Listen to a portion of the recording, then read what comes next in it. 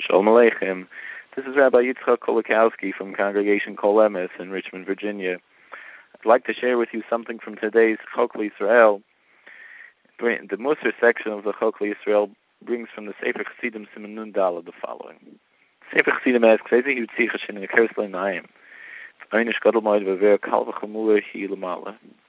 says, what type of murder is there that isn't so obvious to the eyes? However, the punishment for it is very great.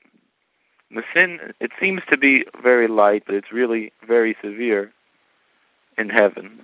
What is it? Hiyabusha. It's embarrassing. Embarrassing someone else. Embarrassment. I'm a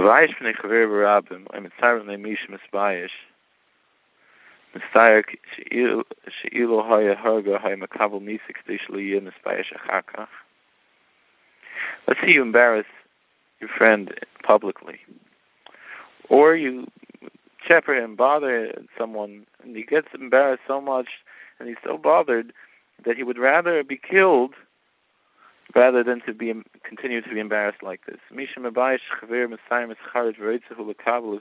see that it's worse than murder because the person would rather die than experience this pain occasionally. Such a thing, unfortunately. But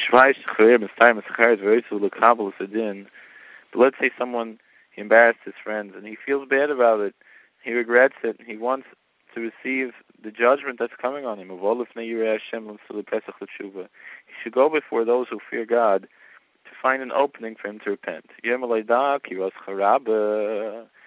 So these people should tell him, you should know that the evil which you've done is very great, because you spilled your friend's blood.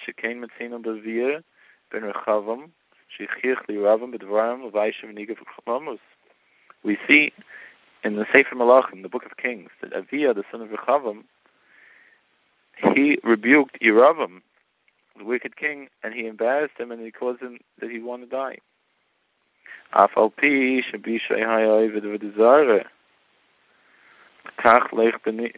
we see what? That Aviyah ben Rechavam, he got punishment with death, even though he embarrassed an idolater, a great sinner.